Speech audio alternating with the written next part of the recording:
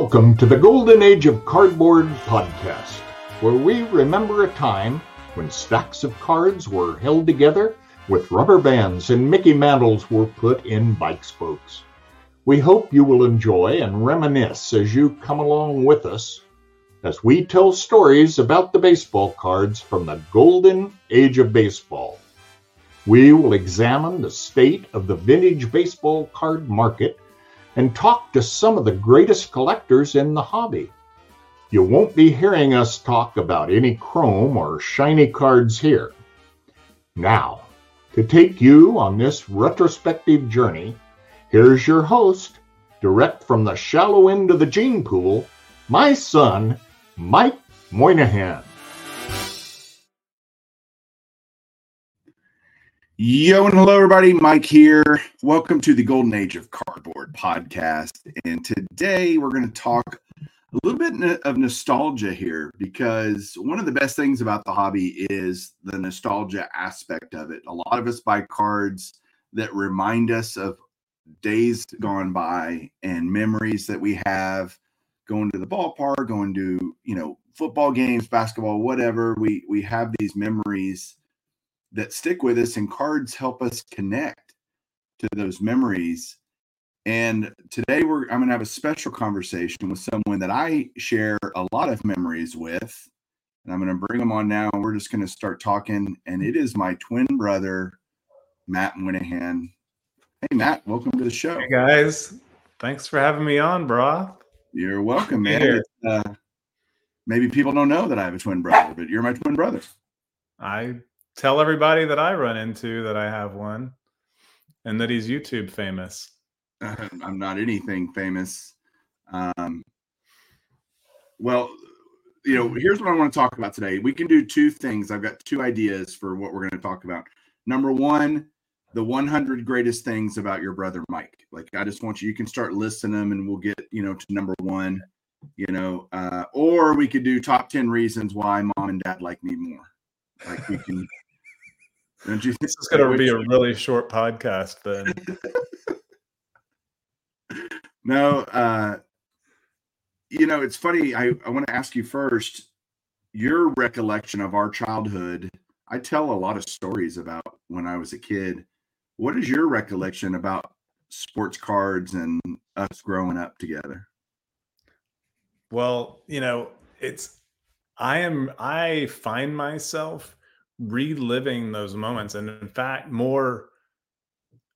your recollection of that entire time period of collecting is so incredibly vivid that I struggle to have those same memories.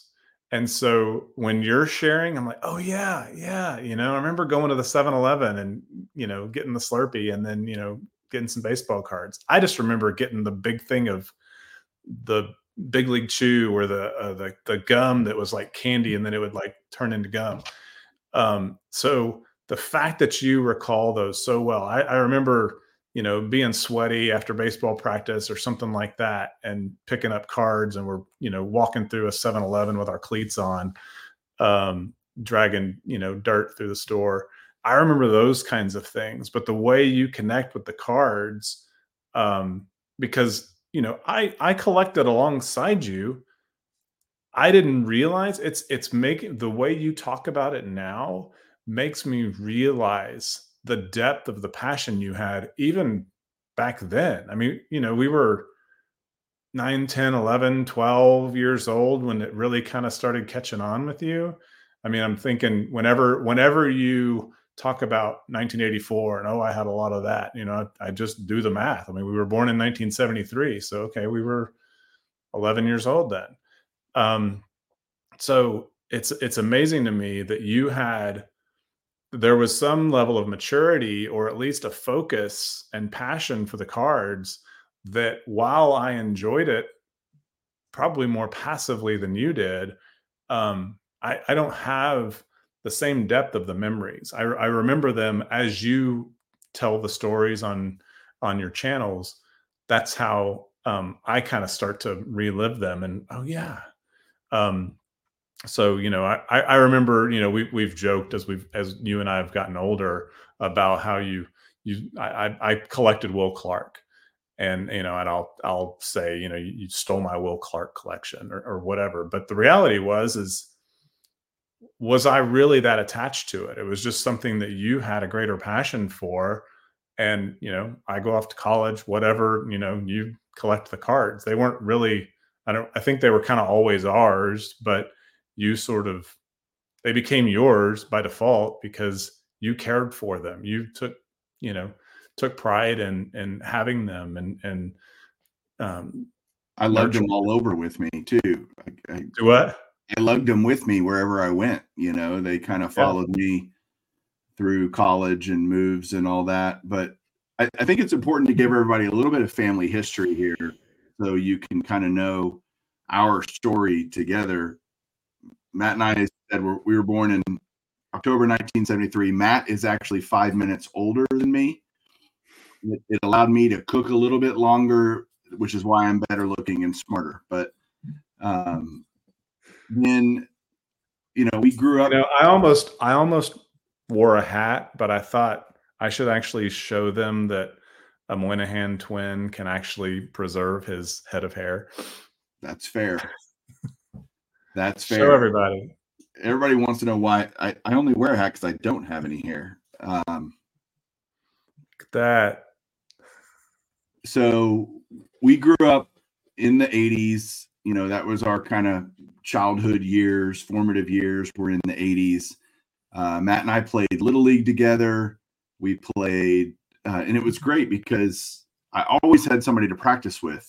And we were in that era when we played all sports. It was whatever was going on, that's what we played. And our poor mom took us all over creation to play sports, and whether it was basketball or bowling or tennis or whatever, right? We were always active. Well, I think it's important during those formative years, you were the athlete of the family. I was, while we both may have been, we both may have played on the same team, I was more of an observer, and you were the one playing. I'd be the guy bench warming, and they might throw me into right field. If you remember Little League days, right field was the position of least risk for for the less talented. They'd throw you out there, and so I'd get thrown out to right field. I couldn't hit. I certainly couldn't pitch, and a lot of it. I'm tall. I'm 6'5", so I got the height of the family. Poor Mike's only 6. What do you call yourself now? 6'2" now? I was taller than you for a long time, and then you sprouted in high school.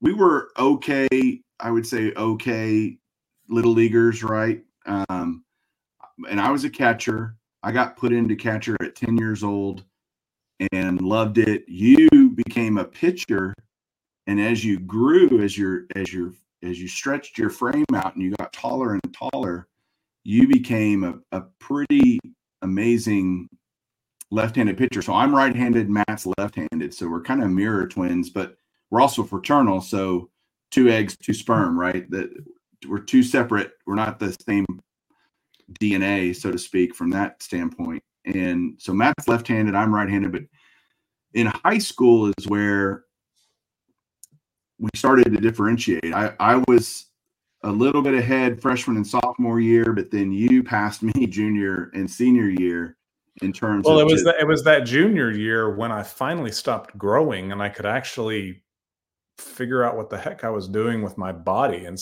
instead of just being this gangly, uncoordinated. I'm still fairly uncoordinated, but I was at least able to kind of get some foundation that wasn't continually changing all the time. So yeah, my junior year, I kind of settled into my body and found, some ability to, throw strikes. And we were a really good team. We surprised some people our junior year going deep into the playoffs. Our senior year, we were a favorite in our area to go to state. We were 24-3 3, I think, or something, and then lost in the first round of the playoffs. You had gone, I want to say 11-0, something like that. I was 9-0. 9-0. Okay, in the regular season, 1 point, that whatever. Last game was the loss. That was pretty heart-wrenching. Yeah, you got a home run hit off of you in the first inning by the opposing pitcher in the bottom of the first, and it put him on another level, and he mowed us down, the rest of our lineup. It was not a good night, and I think we got one hit. I think we had one hit, and it was the second guy of the game, maybe even the leadoff guy got hit, and so we lost in the playoffs. I went on to the Air Force Academy for a very brief collegiate career. You went to Vanderbilt, where you pitched for 3+ years. Is that right?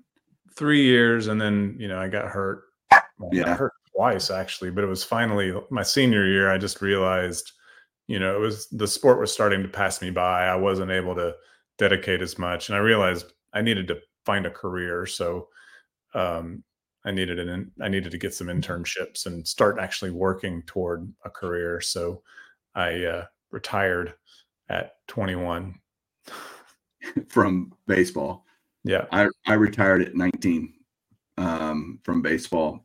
Played softball and all that, but you and I, once you went to Vanderbilt, we don't live near each other anymore, which is hard. When your twin brother, your best friend, the person you spend all your time with, really, is you're separated from each other. Now that's been way longer now than it was that we were together, right? In terms of living together and being roommates in the same little bitty room at our parents' house.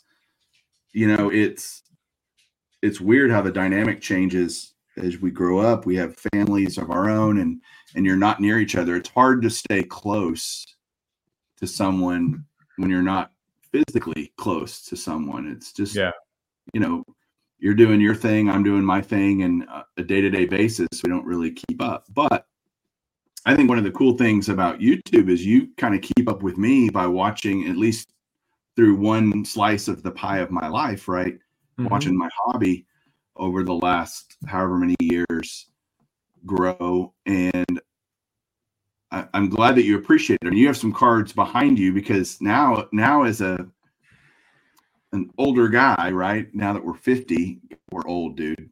Like, it's weird that we're 50 years old, man. Anyway, you started getting back into cards. What kind of drove you towards that, or what's your collecting life been like since we lived together a long time ago? Well, my collecting life was non-existent from, I would say that it was barely existent when you were collecting when we were kids. I enjoyed the fun of it, of ripping the packs open and seeing if anything was in there or whatever. That was kind of thrilling. But beyond that, it was like, now I've just got a big stack of cardboard. It meant something more to you even back then. And I didn't even really recognize it. I recognize it now because of the way you so thoughtfully articulate those feelings and your memories of that time. It's impressive that you do remember all of that. So it is important that we mention that we have a sister who's 11 months younger, who we all went to college together. And I think I point that out because, you mentioned being difficult, the distance being difficult. And I think in many ways, mom and dad kind of encouraged us to branch out, or at least they certainly didn't limit us to seeking a college experience away from home. And we would notice when we would come back home for, Christmas break or the summer, like we had different tastes. We were becoming individuals because we grew up so much with a lot of the same friends, a lot of the same life experiences, a lot of the same tastes in music and clothes and whatever. And we started really, as we went to college, we developed that individuality. I was off, pursuing academics at Vanderbilt and playing baseball in the SEC, which was, an awesome experience to have.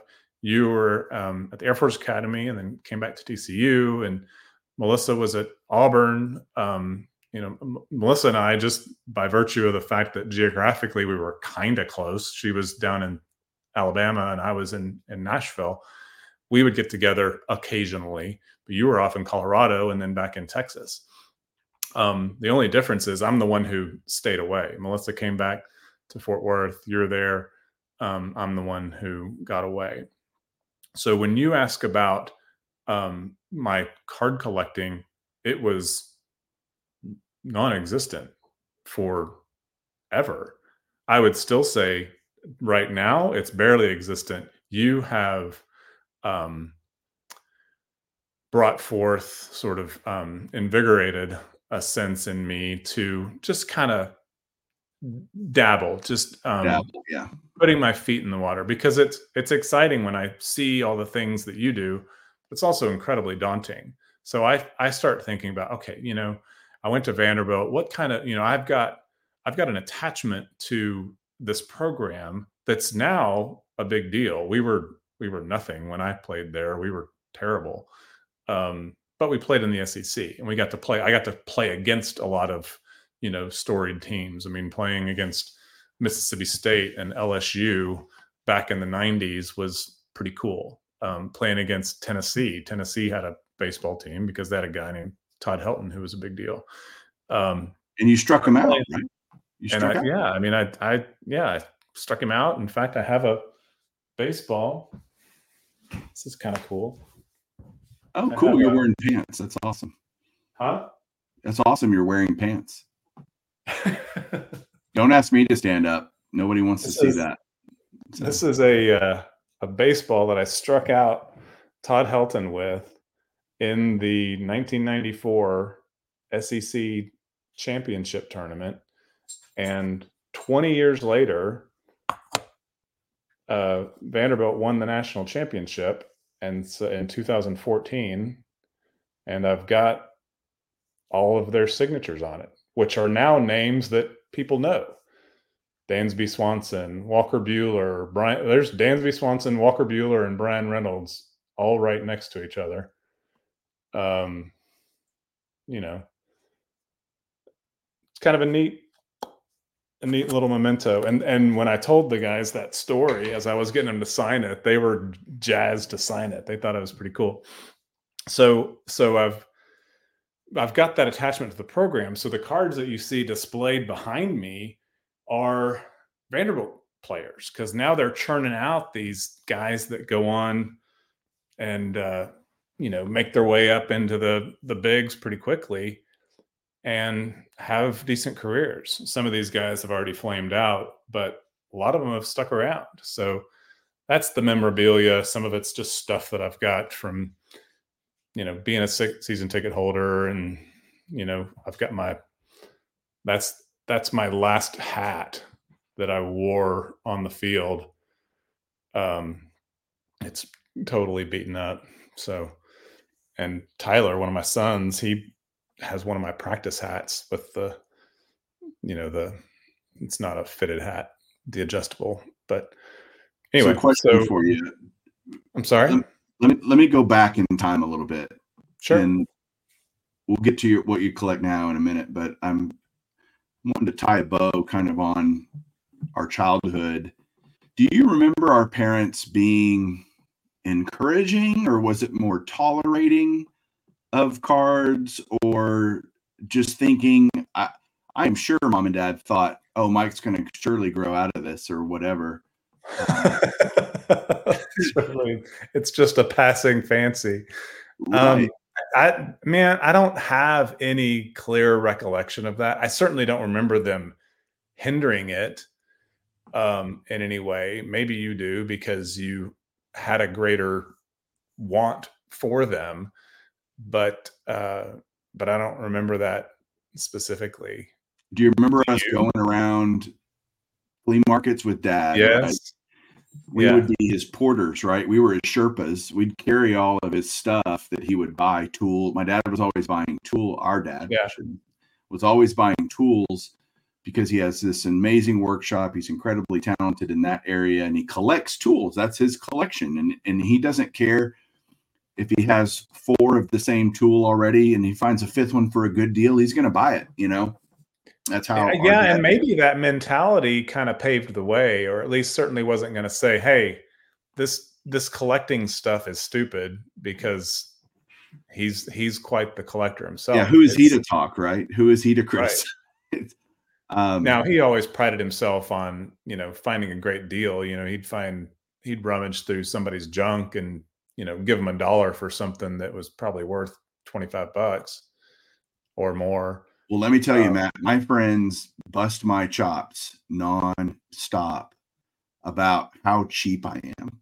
And cheap. No, I think that was deeply ingrained in yes, totally by our father, for sure.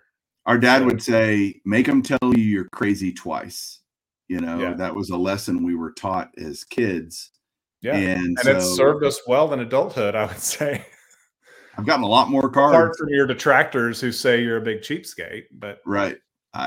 They can call that all they want. And I get the nice cards for as little money as I can. But do you also remember, I think a lot of people know this, but we grew up with our dad working in sports television. Yeah. And so we spent countless evenings, weekends at sporting events, whether it was Rangers games, Cowboys, Mavericks, Stars. Yeah. Do any of those memories of attending sporting events with dad stand out to you? Oh gosh. Yes. A lot of them. And I you know, at the time, I guess I thought it was kind of cool, especially as we developed as athletes. But I remember very specifically, we used to, when we worked the Dallas Mavericks games, we'd always have odd jobs. And I remember having the job of having the boom mic underneath the basket. And our job was to capture the sound of the squeaks of the shoes. Yeah, you and I would be on each end of the court. I'd be on under one basket and you'd be under another. And I don't know if we also kind of had to pull cable too, but cable pulling was something that you would do for a handheld camera operator back when they had to carry these big cameras. You'd be cable puller behind them, you know, making sure that they weren't going to run into a cheerleader or a fan or an athlete, you know, trying to kind of, you know, block them. But I remember being on the floor underneath the goal at a Mavericks Bulls game, and Michael Jordan walked out onto the floor. And it was the only time that I think I was ever completely starstruck. It did seem to kind of, just because we were not like we were around the athletes all the time, but we were around the event a lot, to where it was almost like we kind of inherited a little bit of dad's, like, we weren't really affected by the athletes. You know, dad was always like, I think that's why I'm good at sports television, sports broadcasting, because I don't really have a vested interest in the athletes or the teams or the outcome. I just want to film a good game and, you know, have it be done. Isn't it weird that he didn't care about sports at all? Our dad was not a sports fan. Where did it come from? Because we're both very much sports fans. We are in all sports, and especially I think it was just the exposure to his job that was it was a career to him, and he was incredibly good at it. But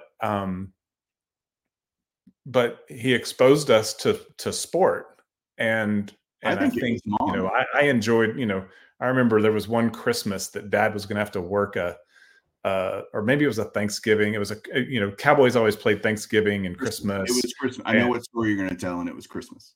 Yeah. And he, you know, instead of him being away for Christmas, he got us all jobs. Like, so mom was working up in the broadcast booth, and, you know, Melissa our sister was on the camera. She was on the clock timer camera. She just had to make sure that the clock timer was in frame of the camera. I was pulling cable down on the sidelines. You were probably doing the same thing, but we all had jobs. Like we got to do that as a family experience on a Christmas.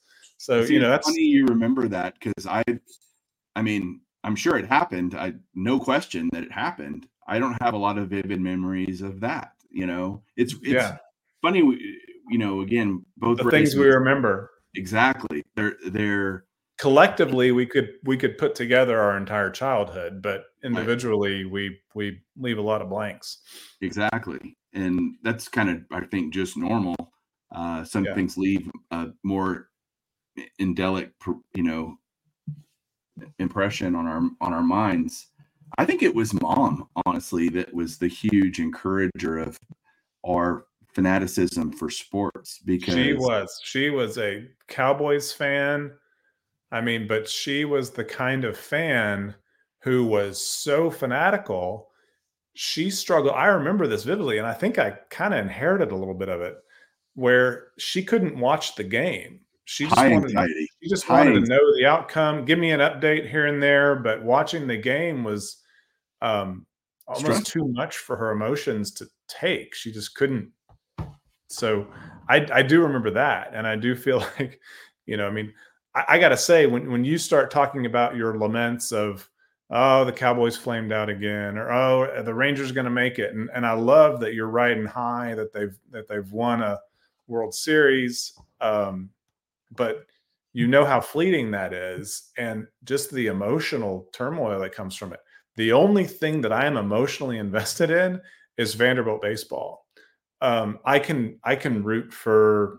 I enjoy watching college football. And I certainly root for the Rangers and the Cowboys. And, you start in this part of the country, you start to kind of pick up some affinity toward, the Braves, just more of a regional. We don't have a home baseball team, although I think that's going to change soon. I think Nashville will get a baseball team here in the next few years. But what I start to find myself doing is, as these kids graduate from Vanderbilt who played for us and they sign with whatever team, I become invested in that. Like, I became a follower of the Braves because Dansby Swanson played for them. And now I appreciate the Cubs. So, I want to make sure I'm not jumping too far ahead in terms of current collecting objectives or whatever, but no, go ahead. Asked if you want. No, go ahead. But what I've started finding myself doing is getting players that played for Vanderbilt and they went on to do something. And, I mean, that could be like you may have heard of a guy named Tony Kemp, who has kind of bounced around. He played for the Astros for a little bit, he's played for the Oakland A's for a long time. He's a free agent now. I don't know if anybody's going to pick him up, but he's always just kind of mired in, statistically doesn't wow you, but he's there's strength of character in the athletes that Vanderbilt produces. And I think they've kind of built a reputation for that. So people just like having someone like a Tony Kemp around the locker room. He's, good character. He's going to be a leader in the locker room, that kind of thing. And I appreciate that. And so, but I told you recently that I was going to try to start kind of focusing an effort on a Dansby Swanson collection. Could he become a Hall of Famer? I don't know. I used to think David Price was going to be a Hall of Famer. I don't think he will. And so, I for a few years ago, I was trying to get my boys into collecting. And so they'd been around David Price, and I thought, we could get the boys into collecting him. And he just kind of went over to the Dodgers and then just decided to hang it up. So Dansby Swanson became a guy that, I like him. I've been around him a lot. I just like what he stands for off the field. He's a great athlete. Cubs I think Chicago really likes him, so I'm enjoying sort of starting to build that. But then I'm like, okay, I go from talking about flash forward from, back in the 80s when, all you had to get was the Fleer and the Donruss and the Tops. Well, and then 89 Upper Deck comes along. Oh, whoa, we got 4 now. It's kind of like the difference between, broadcast television where you had 4 channels to choose from, and now we've got streaming service and you can watch anything in the world. Now it's overwhelming to take yourself out of a hobby and then reinsert yourself back in it 3 decades later, and to see the evolution. And I would say, it's not totally foreign to me. I saw it on the periphery. I knew you collected, and I would see all the, and you could kind of bark about, there's too much, there's all these variations and all these chromes, and it's just not the same as it used to be. And I'm sure that probably still holds, but you embrace it. And now it's like, but when I start to try to build a Dansby Swanson collection and I'm looking at the catalog of all the cards to get, I'm like, oh my gosh, he's got 87 rookies or whatever. I don't know what it is, and what's even considered as rookie, for Pete's sake, and then it's just daunting from there. It's funny to think, I get questions a lot from people that are either re-entering the hobby, new to the hobby, of the overwhelmingness of it and the so much information, and where do you start and how do you do it? And you've asked me some questions, as you're doing the Dansby Swanson thing, which here's my first question about the Swanson thing. A, are you enjoying it? And what do you enjoy about it? I think it's the attachment more than anything. It's like, I knew this kid when he was a freshman in college, and he told our coach he was going to be the best shortstop ever, and he was a nobody. He was a somebody because he was playing for Vanderbilt, but he wasn't in the lineup. He wasn't, he was 3 deep on the depth chart, and he played second base. He played second base and got drafted as a shortstop. He hadn't even played shortstop until his junior year. But,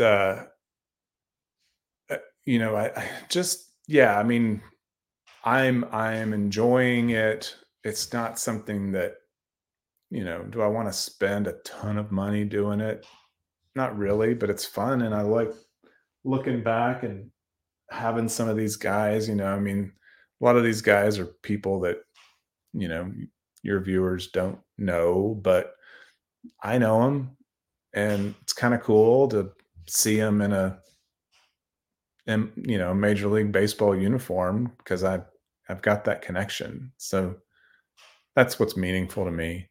Yeah. It won't be valuable to anybody else. There's no turnover strategy for it. I can buy all this cheap, and when he becomes a Hall of Famer, I can, buy the log cabin in Gatlinburg that I want.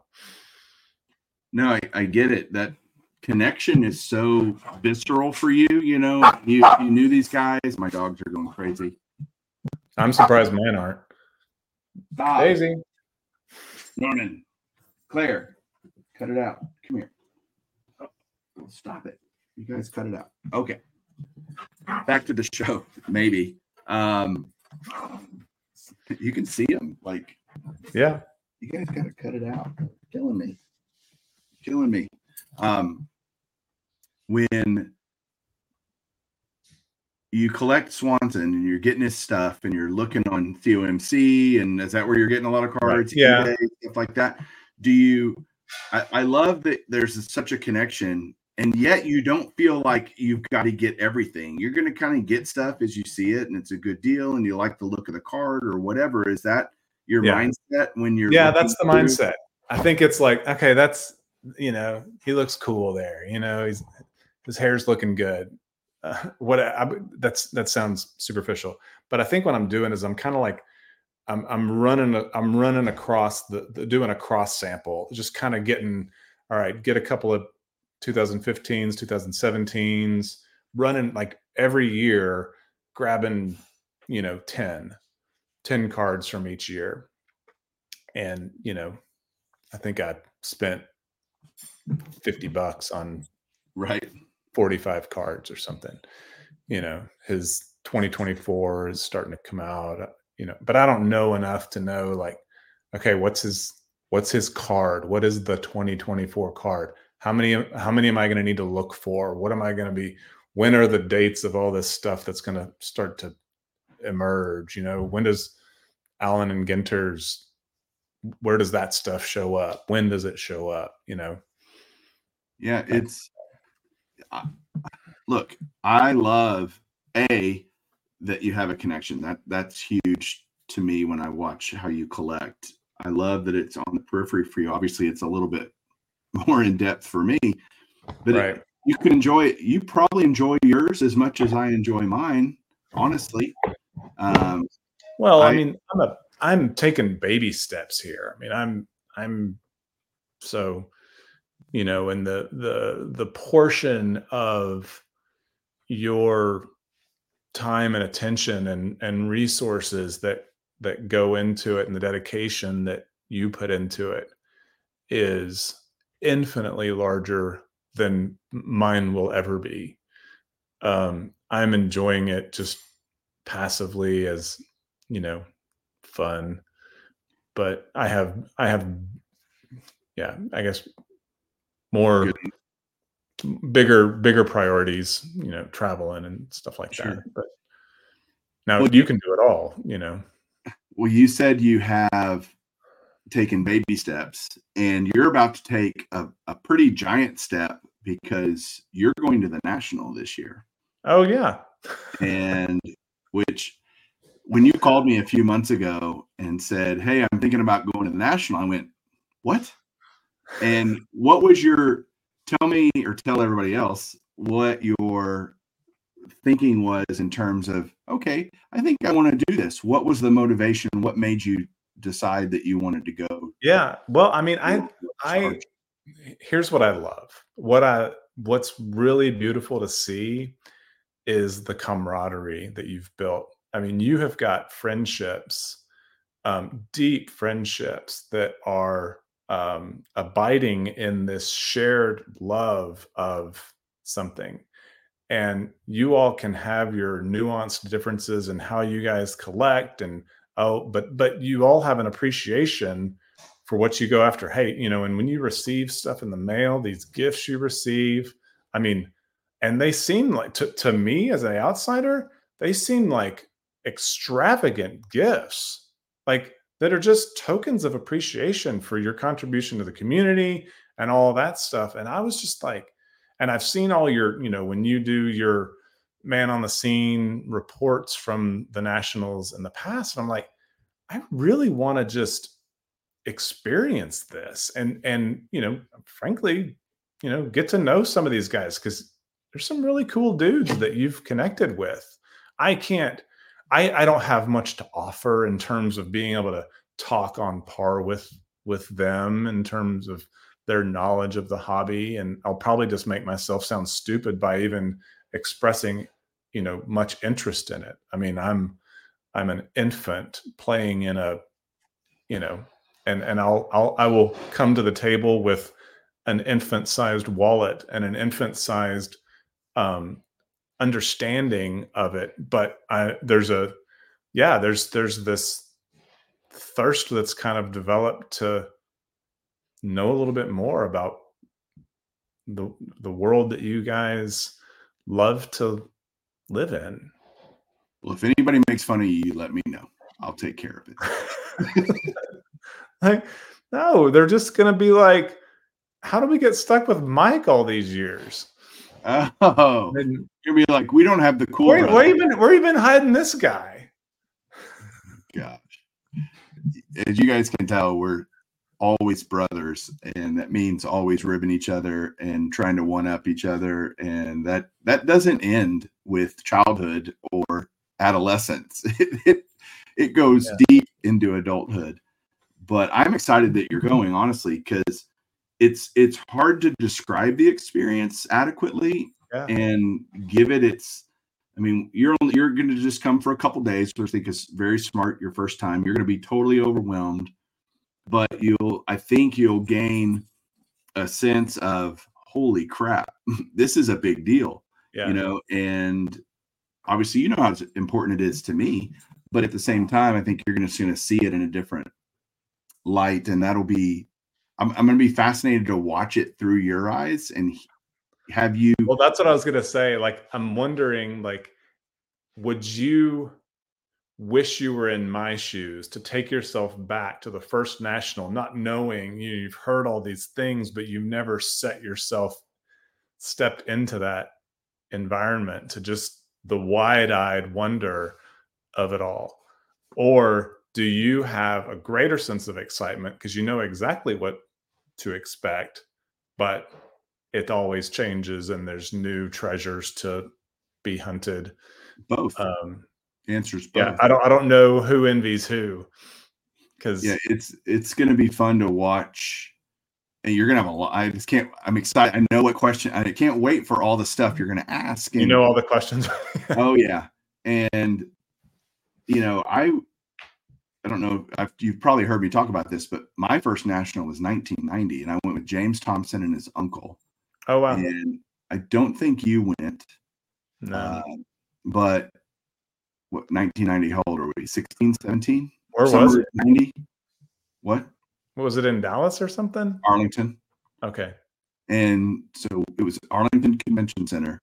And I wish I could go back to that kid now and say, give him a pile of cash to go buy all these vintage cards that were incredibly cheap at the time, and just pile up on everything, knowing what we know now. That's a wonderful thing as hindsight. But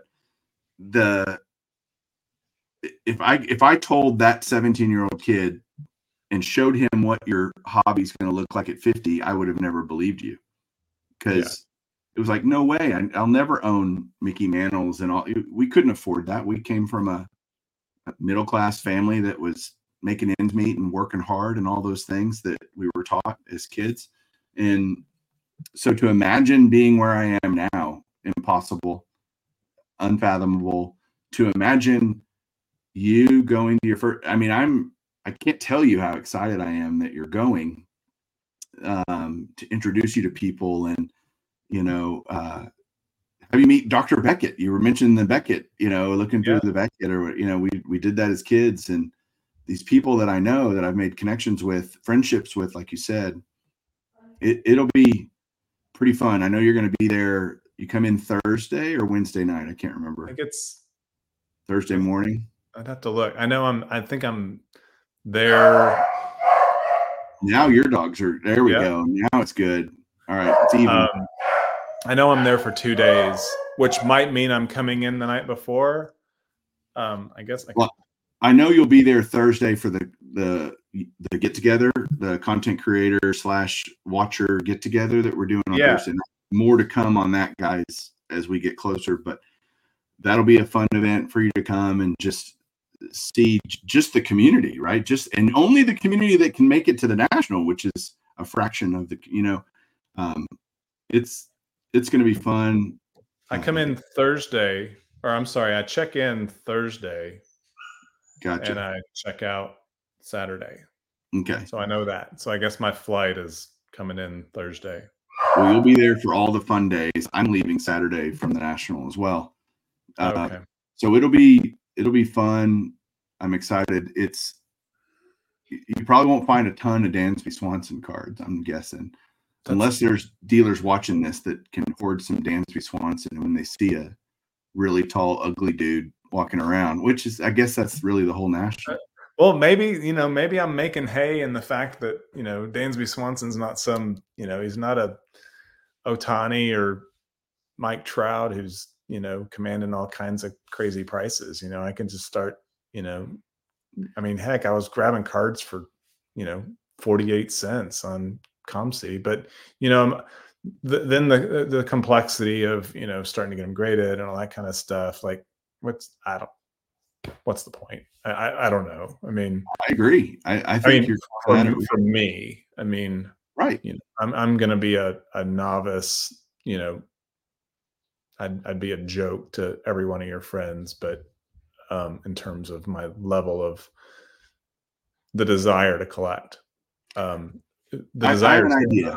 I've enjoyed this awakening I'm having. And I'm, when you talk about being excited about, I'm in, I love spending time with you and getting to, the level of respect that I've gained for you over the years, just watching your channels and the content you put out is, it's really cool to be able to actually have an appreciation for what you have grown in terms of your collection and the knowledge and people seeking you out. Like, like my brother, he's the dumb one, like, and y'all are asking him for advice.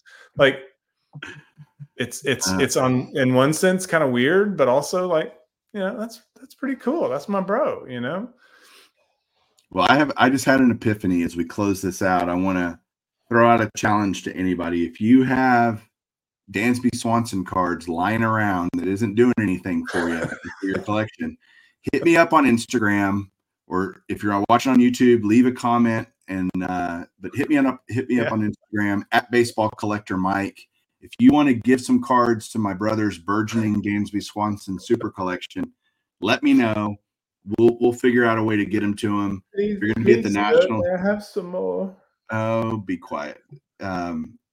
You'll be surprised. I mean, people love to do that for other people. Genuinely, truly. That's cool. It's one of the things that makes this community so great is because they're going to be like, they'll dig through their boxes and be like, yeah, I got some Dansby Swanson lying around here, commons and stuff, but you'll love it, right? And so the point is, it's not common to me. That's right.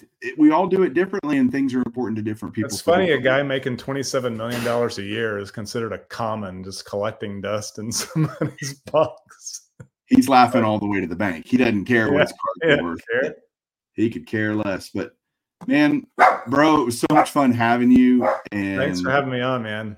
I love it. When you first approached me, I'm like, what do I have to offer to talk about baseball cards? But well, I mean, we spent 46 minutes doing it, so it's more me just getting to hang out with you for a little bit and just spending some time recollecting, memories from when we were kids. And we had a really good childhood, honestly. And we have great parents, and they did a lot for us. And here we both are living our best lives. So I appreciate you. I love you. And love you too, bro. You want to sign us out here? Keep collecting. See, he knows. All right, guys, y'all take care. We'll see you next week for another episode. Take care.